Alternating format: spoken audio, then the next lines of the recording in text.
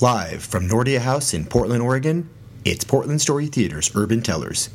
May the narrative be with you. In my 20s, I went on a date with a new friend, and her name was Gail. Now, Gail, she had a habit of studying people very closely. And this wasn't unusual, since Gail also did a lot of acting.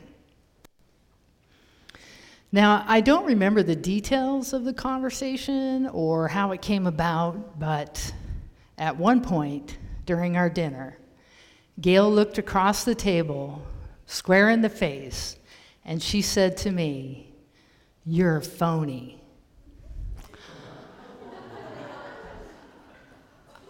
I was taken back for a moment, but kept my cool. And inside, in my brain, I thought, who is this person? She doesn't know me. In fact, I remember thinking, I happen to be the most real person that I know. Yet I felt this burn of embarrassment creep across my skin, and I knew it had to be emanating from a little seed of truth. And I gotta tell you, those words, "you're phony," those stuck with me for years. Now, I've been working on myself in the peeling the onion kind of way for a long time. And I had always found it curious that those words that from somebody that I barely knew could stick to my soul the way that those did. And being the introspective type, I thought I should probably go back in time and see if I could uncover that little seed. A little history. My mom, she left my dad and 3 brothers when I was 2. A couple of years later, my dad remarried. But then, when I was 8, my dad had made the decision to put me up for adoption. I know, right? Now, my little 8-year-old self, it did not fully grasp the meaning of adoption or the finality of it. But on that day, when he turned and walked out the door and left me standing in the middle of a foster home, I cried out with unbridled emotion. I was inconsolable. Looking back, I think it's likely that that was the last time in a long time that I was genuinely myself.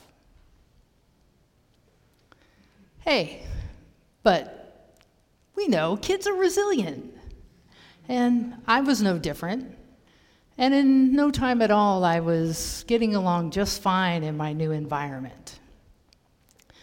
Now, these foster parents, Mr. and Mrs. Davis, they were great.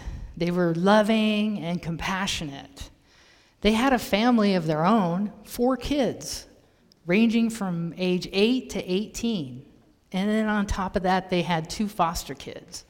I mean, these are really good people.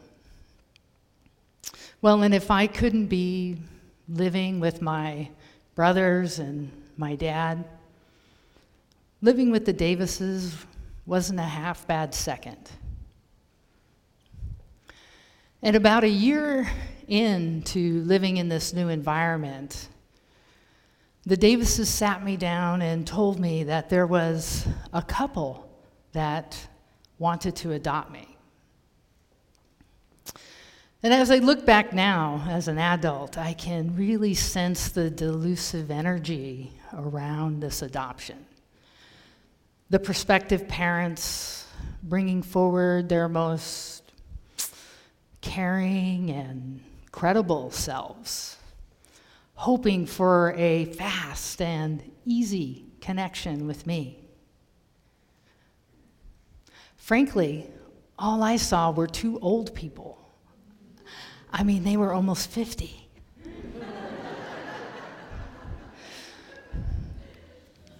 Plus, I had already been told and knew that they had 3 kids of their own that were fully grown adults out living in the world.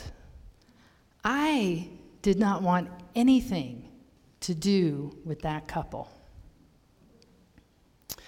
In fact, I wanted the Davises to adopt me.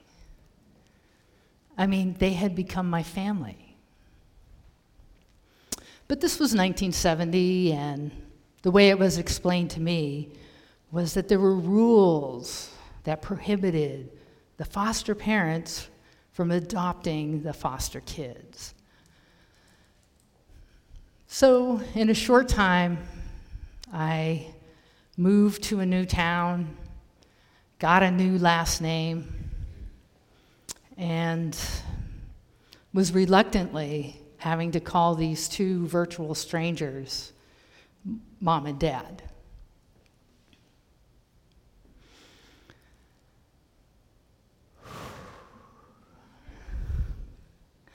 Not a year after the adoption, my new dad, well, he began regularly molesting me.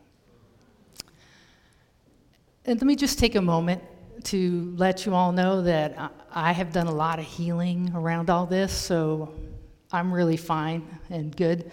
But if this triggers for anybody out there, I know a good therapist.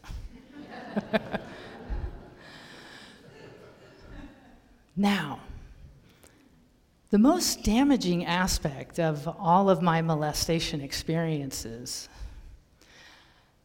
was not the acts themselves, not as painful and awkward and surreal as they were, no. It was the secrets surrounding all of those experiences that proved to be the most damaging to my soul. In fact, holding those secrets so close completely supplanted any sense of myself that I had. That is the seed. That is the seed that my friend Gail had touched.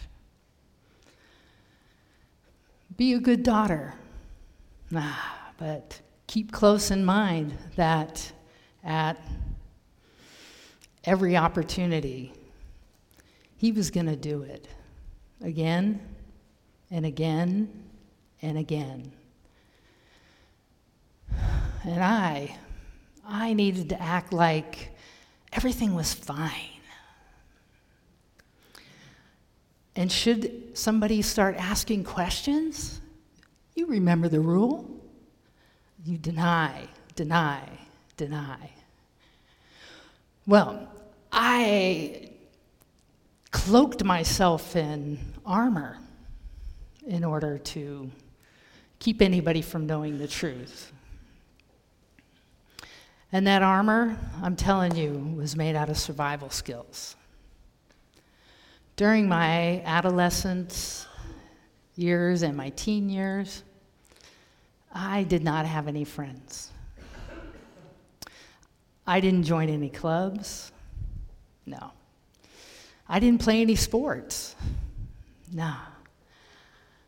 I could not do anything that might risk exposing these secrets. I eventually became unable to reach out for help. I honestly know that I could not even discern that I needed help, and I needed help badly.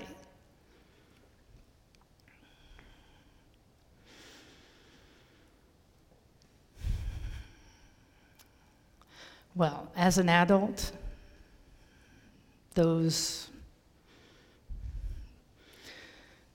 survival skills and all that armor, it created quite the foundation for the persona that I would build for myself. I was completely self-sufficient. I did not need anybody's help. If there was something that needed to be done, I could do it on my own. I had become capable Kathy. That is the person that Gail saw. Yeah.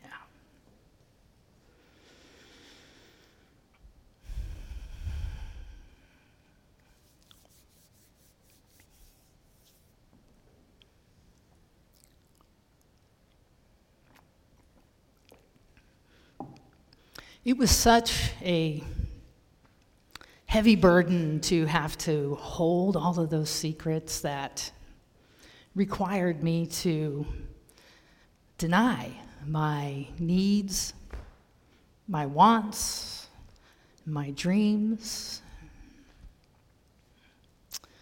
The truth is that I made a habit out of hiding myself, not just from all of you. More importantly, I was hiding from myself. When the reality is, I know that I am a person that craves human connection. Yeah. But good connection it's not fast, and it's not easy. And it's really difficult to give hugs and receive hugs when you're wearing all that armor.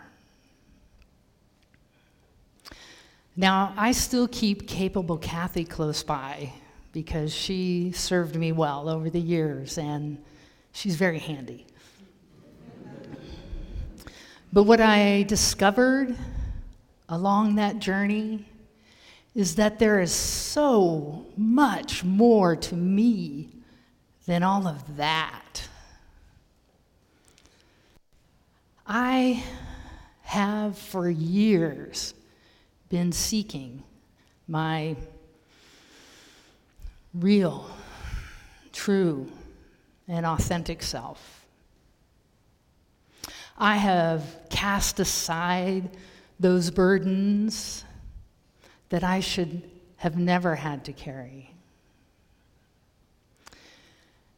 And tonight, I'm on this stage being genuine.